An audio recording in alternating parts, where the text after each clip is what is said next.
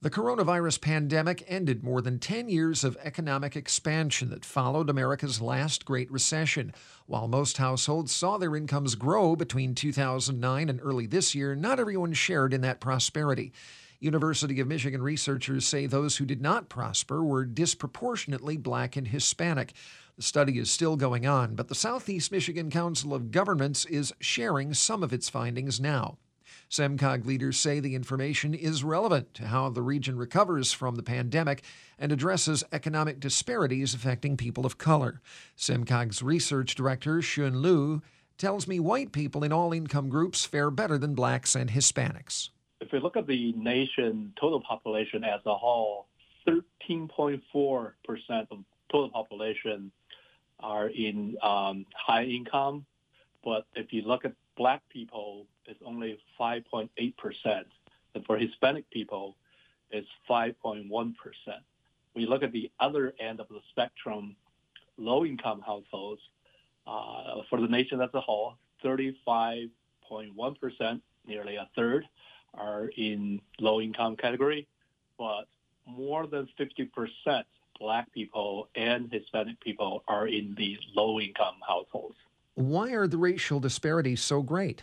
Well, there's many reasons. As you said, the study is still ongoing. What we're releasing now is a small part of the study because we think it's very timely and relevant for the current discussions on social equity.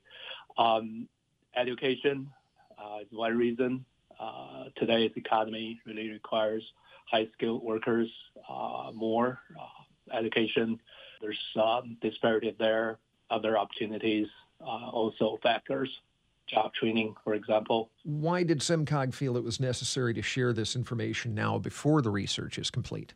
The research started about a year ago because at the time the economy was booming, but the aggregated indicators like GDP or median income or unemployment rates, those indicators all looked very good before the pandemic. But we always wondered how widely that economic growth benefited different segments of the population.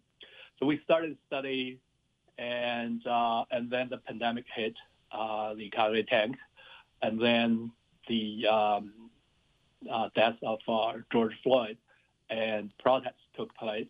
There's a lot of discussion on social equity, racial equity, and we have that in our study. We think it's very important to share the information we have. Would it be accurate, based on what you know so far, to conclude that the COVID-19 pandemic's impact on the economy is likely to make things worse for Blacks and Hispanics, widen these gaps? I think that's one concern.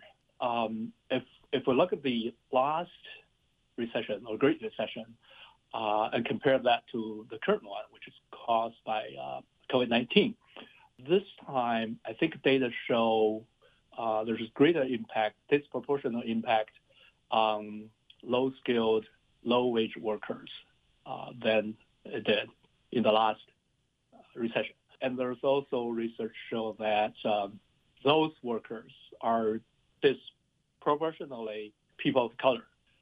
So there is concern that this recession will actually affect those workers more. What, if anything, can be done to address these disparities? That's one of the things we're working on. The reason we're doing this study is to help develop a regional economic development strategy. We have a task force at SEMCOG, and this will be background information for that task force. So finding strategies, solutions will be the next step.